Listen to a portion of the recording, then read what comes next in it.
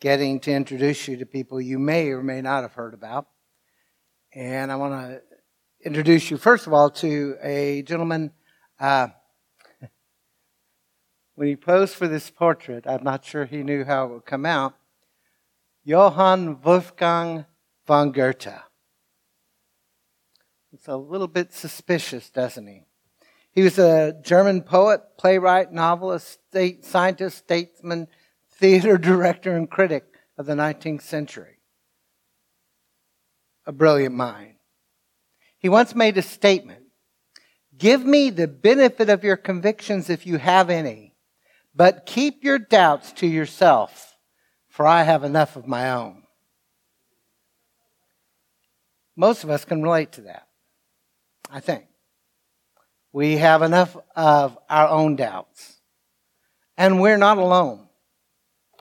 The whole reason the book of Galatians is written is because there were a group of Christians in Asia Minor who had embraced the truth of the gospel, but now found them in doubt of its truth.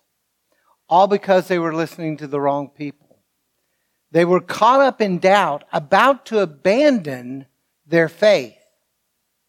Now, I suspect most of us in this room, I know I have, we've dealt with doubts. Doubts about our relationship with God. Doubts about whether or not we truly belong to Him or had faith. If so, there's one other person I'd like to introduce you to. And just right off the bat, I've got to say, you know this guy's got to be really amazing, because how many preachers have been given their own comic book? Up from Harlem, based on his autobiography, Tom Skinner. Skinner was a powerful man of God who grew up in Harlem in a really bad situation in life, joined gangs, was a very, very rough man. And then one day he met Christ. And when he went back to his gang to tell them that he had become a Christian, he was later told by one of the warlords, "I was about to get up and stab you to death, but something was holding me in my seat. I couldn't get up." Skinner influenced a lot of people. He upset a lot of people because he spoke some truth that not everybody was ready to hear in the 60s and into the 70s in our country. He influenced Dr. Tony Evans, if any of you are familiar with him. He once made a statement that I absolutely love, and I'm trying to etch it into my brain. He said, "I spent a long time trying to come to grips with my doubts.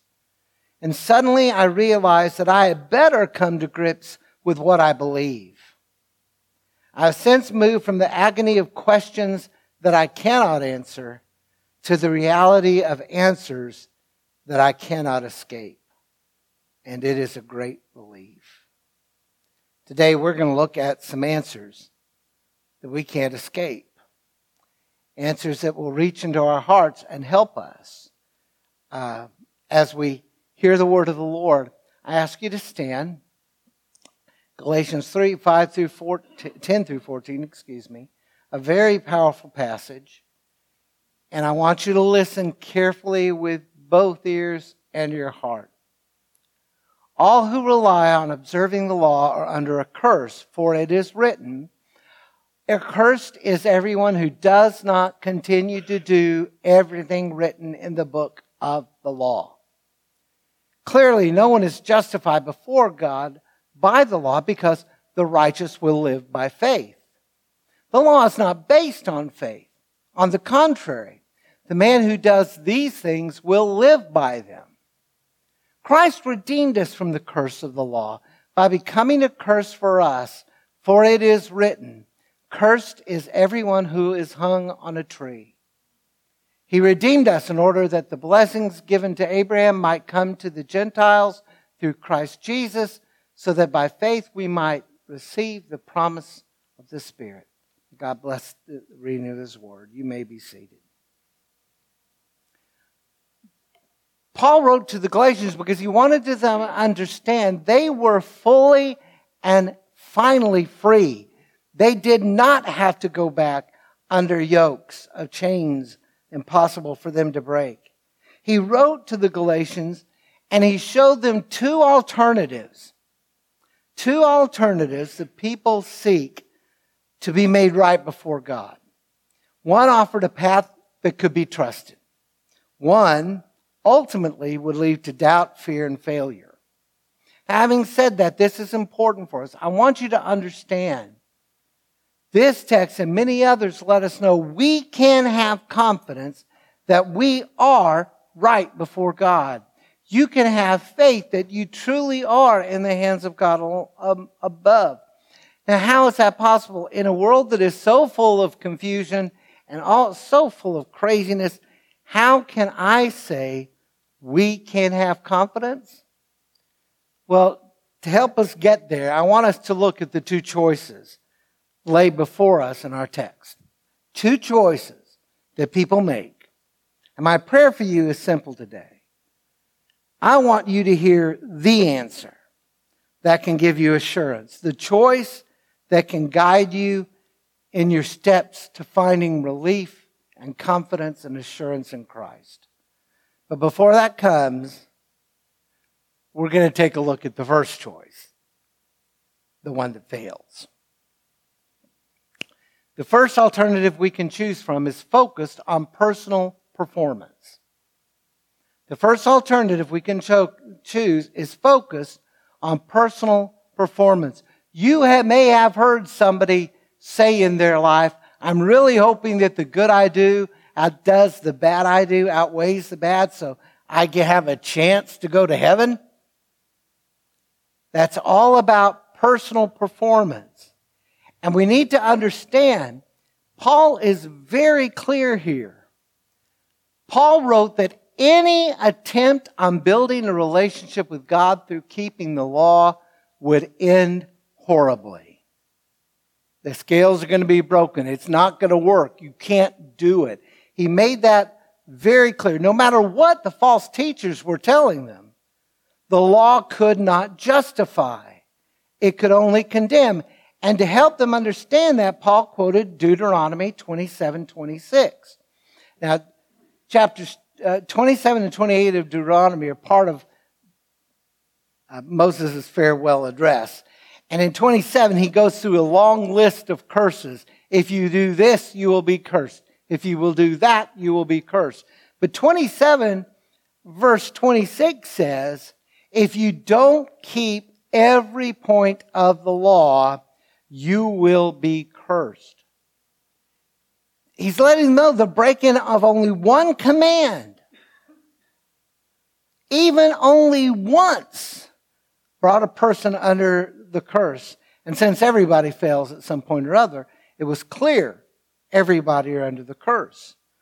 Now, this was a view that was popular, not just with Paul's mind, but with a lot of rabbinic thinking in his day. The school of Shammai reckoned that even if you had a 99% record of keeping the law, that 1% would keep you out. Now, the school of Hillel, the far more liberal rabbinic school, said you can make it in by just keeping 51%. 51% is a passing grade, according to Hillel. Timothy George has pointed out further that Paul probably doesn't just have in mind the law. If you read Romans chapters 1 through 3, I encourage you to do so this week, you will see that Paul argued that both Jews and Gentiles are under the law, albeit in very different ways. So when Paul talked about the curse of the law, he's not just thinking merely of Jews trying to keep the Levitical code. He's saying anybody who tries to live a life that will get them into whatever they think heaven will be won't make it, because you can never do it. The child of Abraham, it comes to him through faith. And that doesn't just belong to Gentiles, it belongs to everyone. The idea that anyone who's trying to earn their way to God can't make it belongs to everyone. No one who tried to gain salvation through any attempt to keep outward rituals and laws could be so justified. So what am I trying to say? Well, let me be as clear as Paul. Personal performance is not a viable option for being made righteous. We simply cannot live up to the law. We will ultimately fail at some point. And when that failure comes, that negates any hope we have of getting ourselves into heaven. In short, Paul pointed out, it's not good enough that the good outweighs the bad. There can't be any bad. It all has to be good. No failure at keeping the law at all. As additional evidence of this, Paul said, and your scriptures itself say that the law won't justify. And he quoted then Habakkuk 2:4. He's already quoted. We'll quote it again in his writings. The righteous will live by faith. Essentially, Paul is emphasizing this truth. The one who follows Abraham's example of trusting in God is the one who is of the seed of Abraham, is his descendant, will have the blessing of God upon him. And his primary goal here was to make it absolutely clear to these Galatians and to us, we are justified only through faith, not by merit, not by good works of moral excellence. So we together, how does this impact us? How do we figure this out? How do we live thinking about this alternative? We must embrace the reality that we simply cannot bridge the gap between God and ourselves. The false teachers refused to acknowledge this. They somehow thought by keeping the law, having faith, keeping the law would do it. And there are a lot of pride-driven hearts today. I don't need a Savior. I can do it myself. I'm not weak like you. I'm not crippled like you. I can handle my life. And I can get along. But we have to acknowledge, calling ourselves Christians, we must accept and acknowledge the futility of trying to earn our way. If there is any inkling of thought in your brain, I've got to do my best to be sure, get rid of it. Paul says you will never do your best. That's the first alternative. And it's failure. If you try to earn your way, you are going to fail. So the second alternative we can choose from is focused on trusting in the accomplishment of Christ. Looking at what He has done. And folks, I know as Baptists in the 21st century, we don't hoop and holler like we did back on the frontier. This is a hoop and hollering verse. This is a truth that we should be excited about. We should be amening about. And if you don't do it outside, at least do it on the inside. Because the Apostle Paul wrote that Christ became a curse for us. Because Christ has redeemed us from the curse of the law. How? By becoming a curse. By the way, this is the very first time in the book of Galatians that Paul uses the word redeemed. The theme of redemption runs throughout the books in chapters 1 and 2. But here he spells it out. And the idea of redemption is rescue. The word actually came from a word that meant marketplace, where slaves would be sold. And in the Roman Empire, people would come to the agora to buy their slaves. But Paul is saying Christ has purchased us and set us free from the slavery of sin and the slavery to the law. It meant to buy off, to pay a price. So by becoming a curse for us, a curse on our behalf, there is an element of the cross that a lot of modern people don't like to think about, and it is the idea of substitutionary redemption. That Christ somehow took upon himself the penalty of all guilty lawbreakers. And we are told that the curse then of the law is transferred from sinners to Christ himself, the sinless one. And he delivered people from it. How? The fact that he died, this perfect man died a sacrificial death. And Paul points out that the verse he quotes from Deuteronomy 21:23, it is written, "Cursed is everyone that is hung on a tree." Paul is given a free interpretation. This is very much a rabbinical kind of thing to do. When Moses wrote about being hung on a tree, he's not talking about crucifixion. Folks, that's thousands of years before the crucifixion was invented. What it referred to. There were four means, the Talmud tells us, recognized modes of capital punishment. And I'm not going to go into them. They're rather gruesome. And we do have some young ears here. But the last part about after they were died, the body would be exposed and shown to everybody in the public forum. And it was a warning. When you do a crime worthy of capital punishment, you will be hung in shame. I watched one of the most gut-wrenching documentaries I've ever seen in my life last night. It was only 15 minutes long, and the title is Postcards of a Lynching. There were 4,000 lynchings in America from the late 1800s through 1968. And many of them were done publicly, and at the height of it, they were all done publicly. And there were actually photographers taking pictures and selling postcards so you could send to your family. One wrote that this was a token of a very good day on the back of his card. The idea, powerfully driven, every person lynched was setting an example that if you are African, you better behave.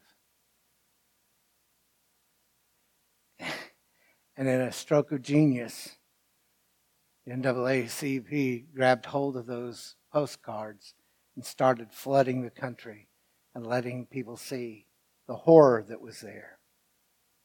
It's the same idea in Deuteronomy. Expose the criminal as a warning. But Paul has taken it to look at the cross. And indeed, the people who watched Jesus hung on that tree would have understood Deuteronomy. This man deserved to die. He was a criminal. He was a false Messiah. He tried to lead us away from the law of Moses. He deserves death. But he didn't, did he?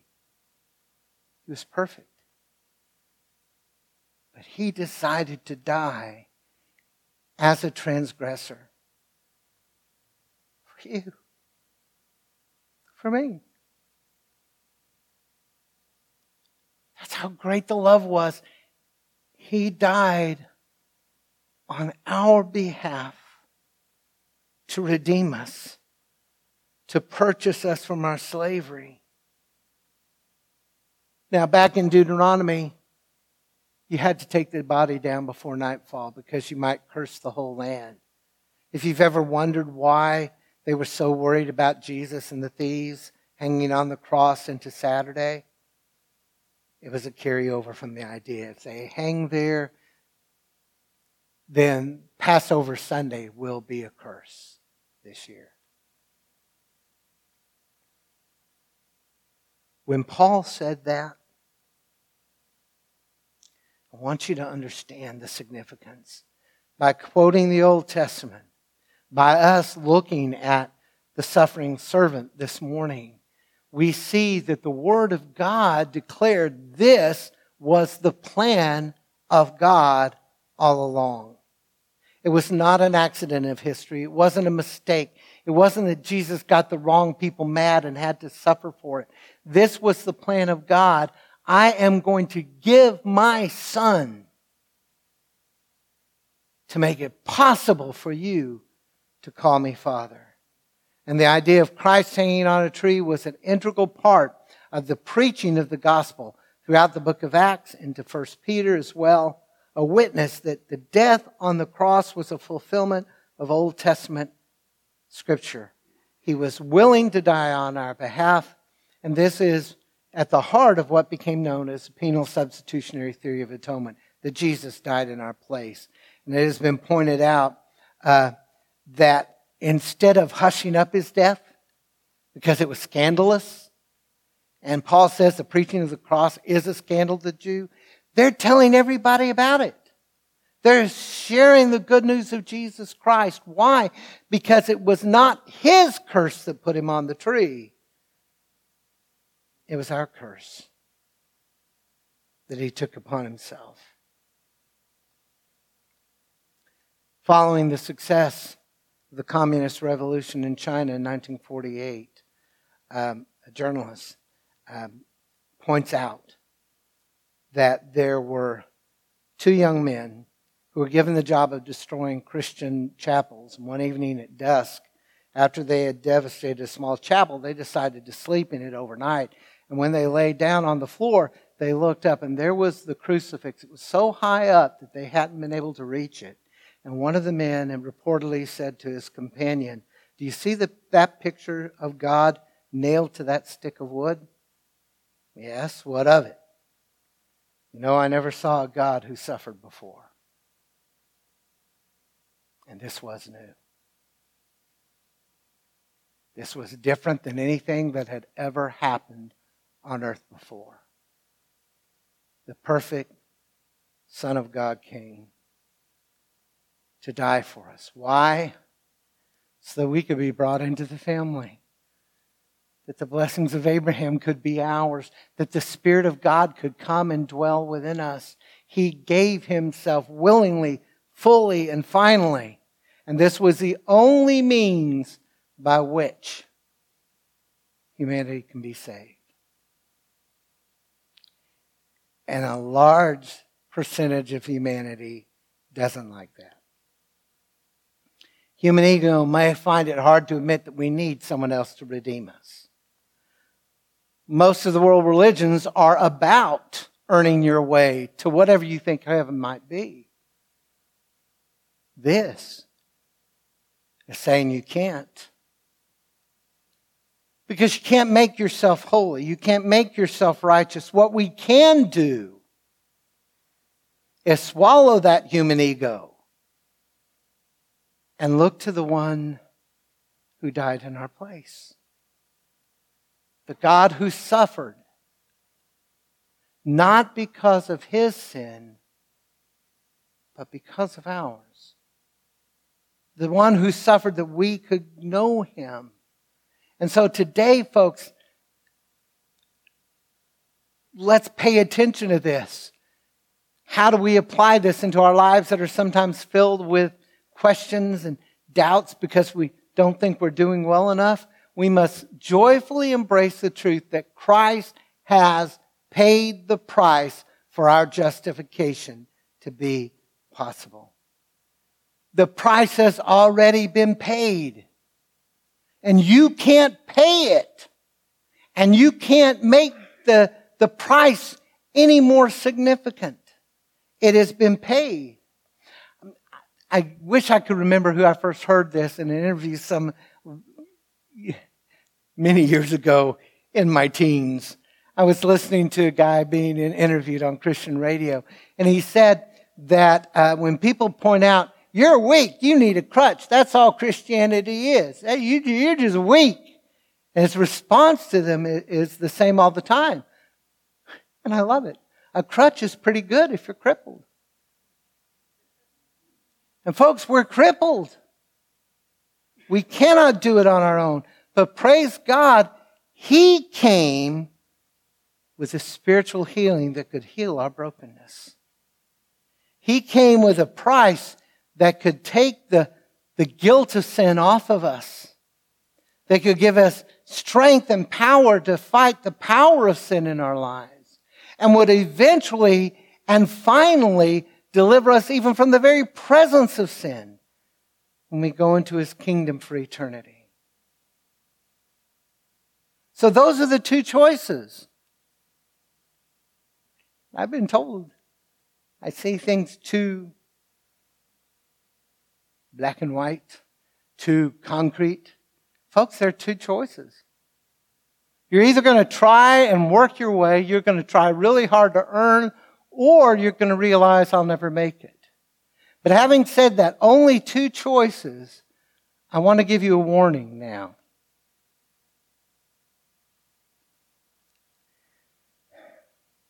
And for most of us in this room, this is the warning we clearly need to hear.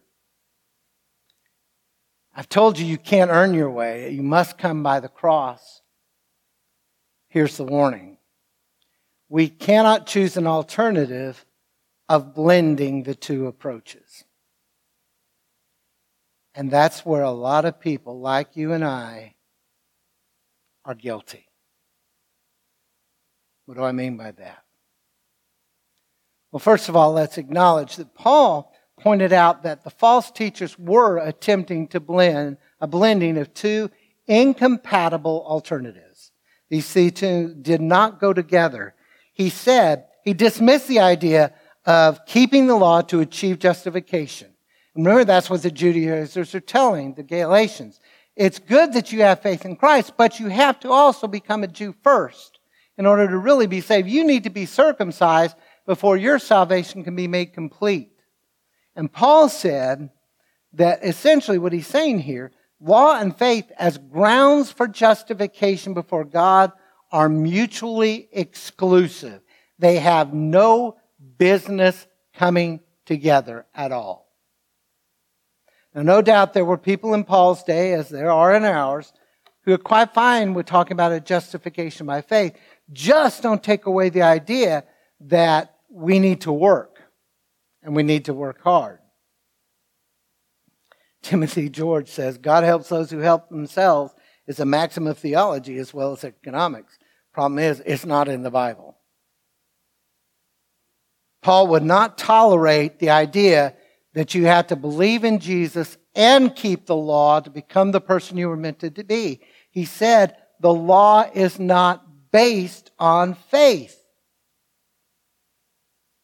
The one who does these things, that is the work of the law, in verses 2:16, and now in chapter 3:10, the ones who keep the law will live by the law.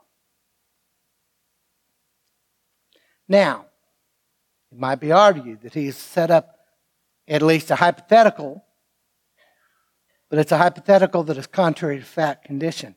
If someone really could live up to the law and perform every work of the law, then, of the corpus of the Pentateuch, then, by the way, Alan, you got 10 commandments? The rabbis say there are 242 positive commands in the Levitical Code of Law and 365 prohibitions.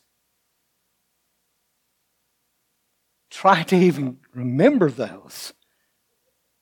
And you see the difficulty of keeping it. If you could do it, then theoretically someone could stand before God at the bar of judgment and say, I deserve to be here. But you will never find such a wonderfully marvelous law-abiding person. Because we break the law. We can't live up to it.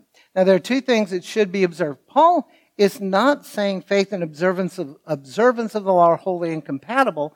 If he were, then he was dismissing all of his Jewish brothers in Christ.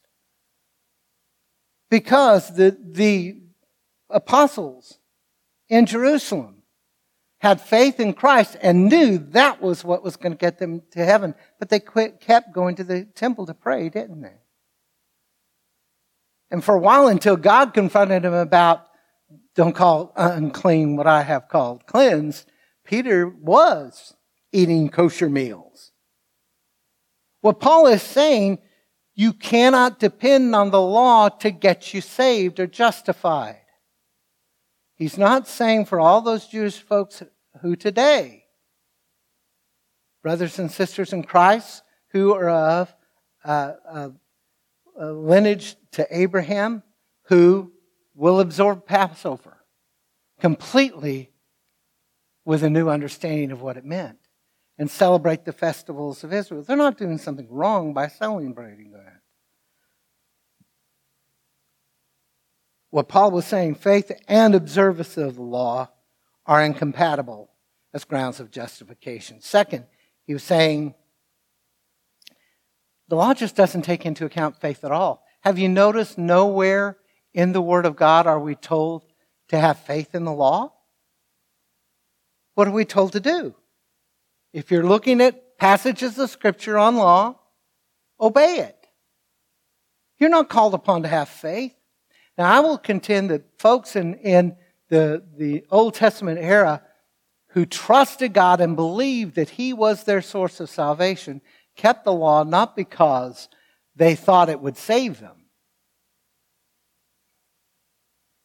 They obeyed the law because it was their birthright, would you say? But their faith for salvation was in God. They did not have faith. The writer of Hebrews said that the blood of bullocks never justified anybody. And the reason he could say that is they kept having to do it over and over and over and over again. So, with an understanding law and faith are mutually exclusive, Paul was saying you can't combine the two. The Galatians were being told by the false teachers that's exactly what you should do. Be circumcised, follow the law, trust in Jesus, and you'll be saved. Now I said this is where we're guilty. How does this affect us? Somewhere in our journey of faith, we need to know that we can never be about faith plus works. We have readily embraced the doctrine that tells us you are saved by grace through faith, and that's the gift of God, not of works, lest any man should boast. We are ready to believe that. But somehow, we sometimes act as if our sanctification, our becoming godly, will come by observing laws. And boy, do we come up with some interesting laws. I had an extended family member who said that playing cards was sinful. And my 8-year-old mind was blown a bit after having heard him said that the first time there was a family gathering. He sat down to play a game of dominoes.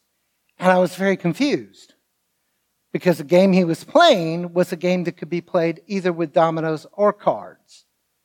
And I asked my mom, what's going on? And she just shook her head and said, don't worry about it, and walked away.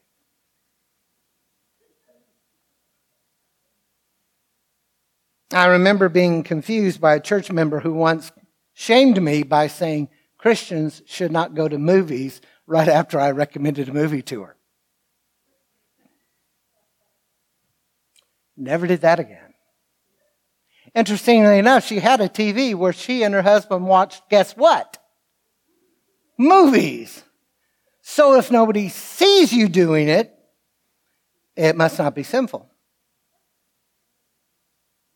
I've known people who proudly refuse to use profanity in their language. And if you use it in front of them, you will be brought to task.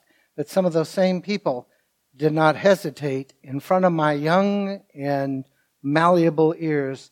They did not hesitate to use racial slurs meant to demean anybody who looked different than they were. That was okay.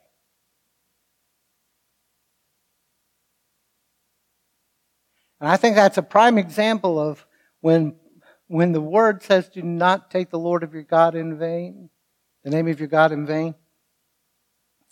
I think profanity is the least reprehensible image of breaking that law. A far worse is when we say, I'm a Christian, and live like we're of the devil.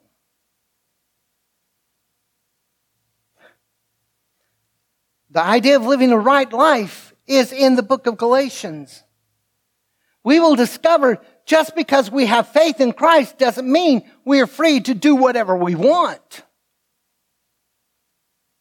It will become very clear in chapter 5 that the justified by God are expected to live a righteous life, but not by keeping law. Not by making a long list of do and don'ts. And you know what I really love about the long list of do or don'ts? They usually include the things we don't want to do anyway.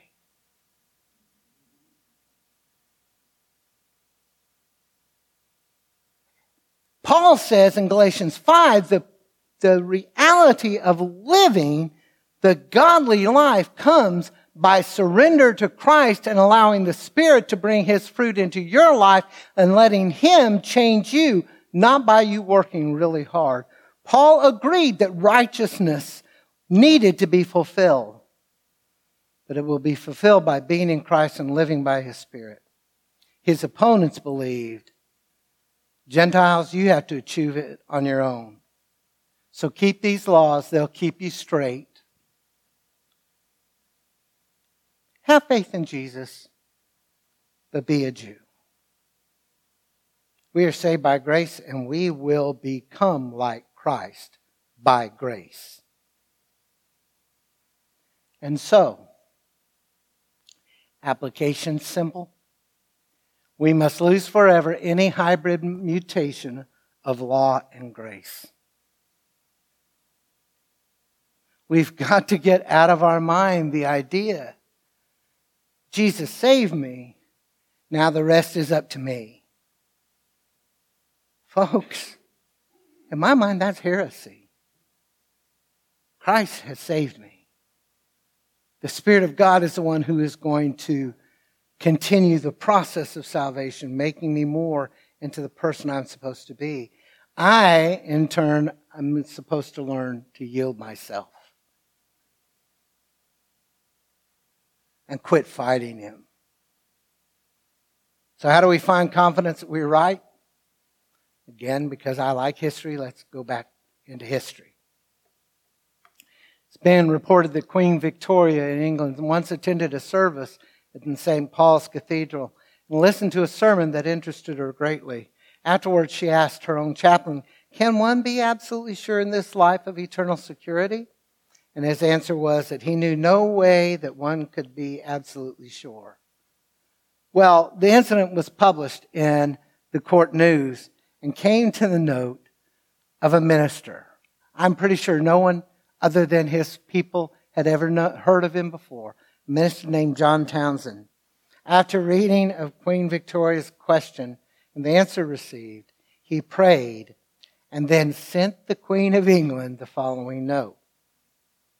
To Her Gracious Majesty, our beloved Queen Victoria, from one of her most humble subjects, with trembling hands but heartfelt love, and because I know that we can be absolutely sure now for our eternal life in the home that Jesus went to prepare, may I ask your most gracious Majesty to read the following passages of Scripture, John 3:16, Romans 10:9 and 10.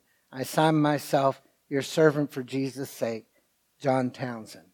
Imagine the nerve of the man telling the Queen of England, read your Bible. Now, Townsend was a man of prayer and faith, but he was not alone in praying. When he decided to send this letter, he took others into his confidence, and they too began to pray for the Queen. About 2 weeks later, he received the following letter. To John Townsend, I have carefully and prayerfully read the portions of Scripture referred to. I believe in the finished work of Christ for me and trust by God's grace to meet you in that home of which He said I go to prepare a place for you. Signed, Victoria. After Queen Victoria's discovery, she began carrying a small booklet with her to give away. Its title was Safety, Certainty, and Enjoyment. That's what she found in Christ. Folks, if you struggle with doubt, if you struggle with fear, if you struggle with question, there's only one solution. Remember the one who paid the price to save you. Is your faith in Him? Have you trusted Him? Have you gladly accepted, received this gracious gift of salvation that He paid the highest price that could be paid? And if you say, yes, I trust Him, then start laying back in His arms. When doubt comes, and it will, take those doubts and fears and lay them at the foot of the cross. And know this: by becoming the curse for us, Jesus Christ has made us fully and finally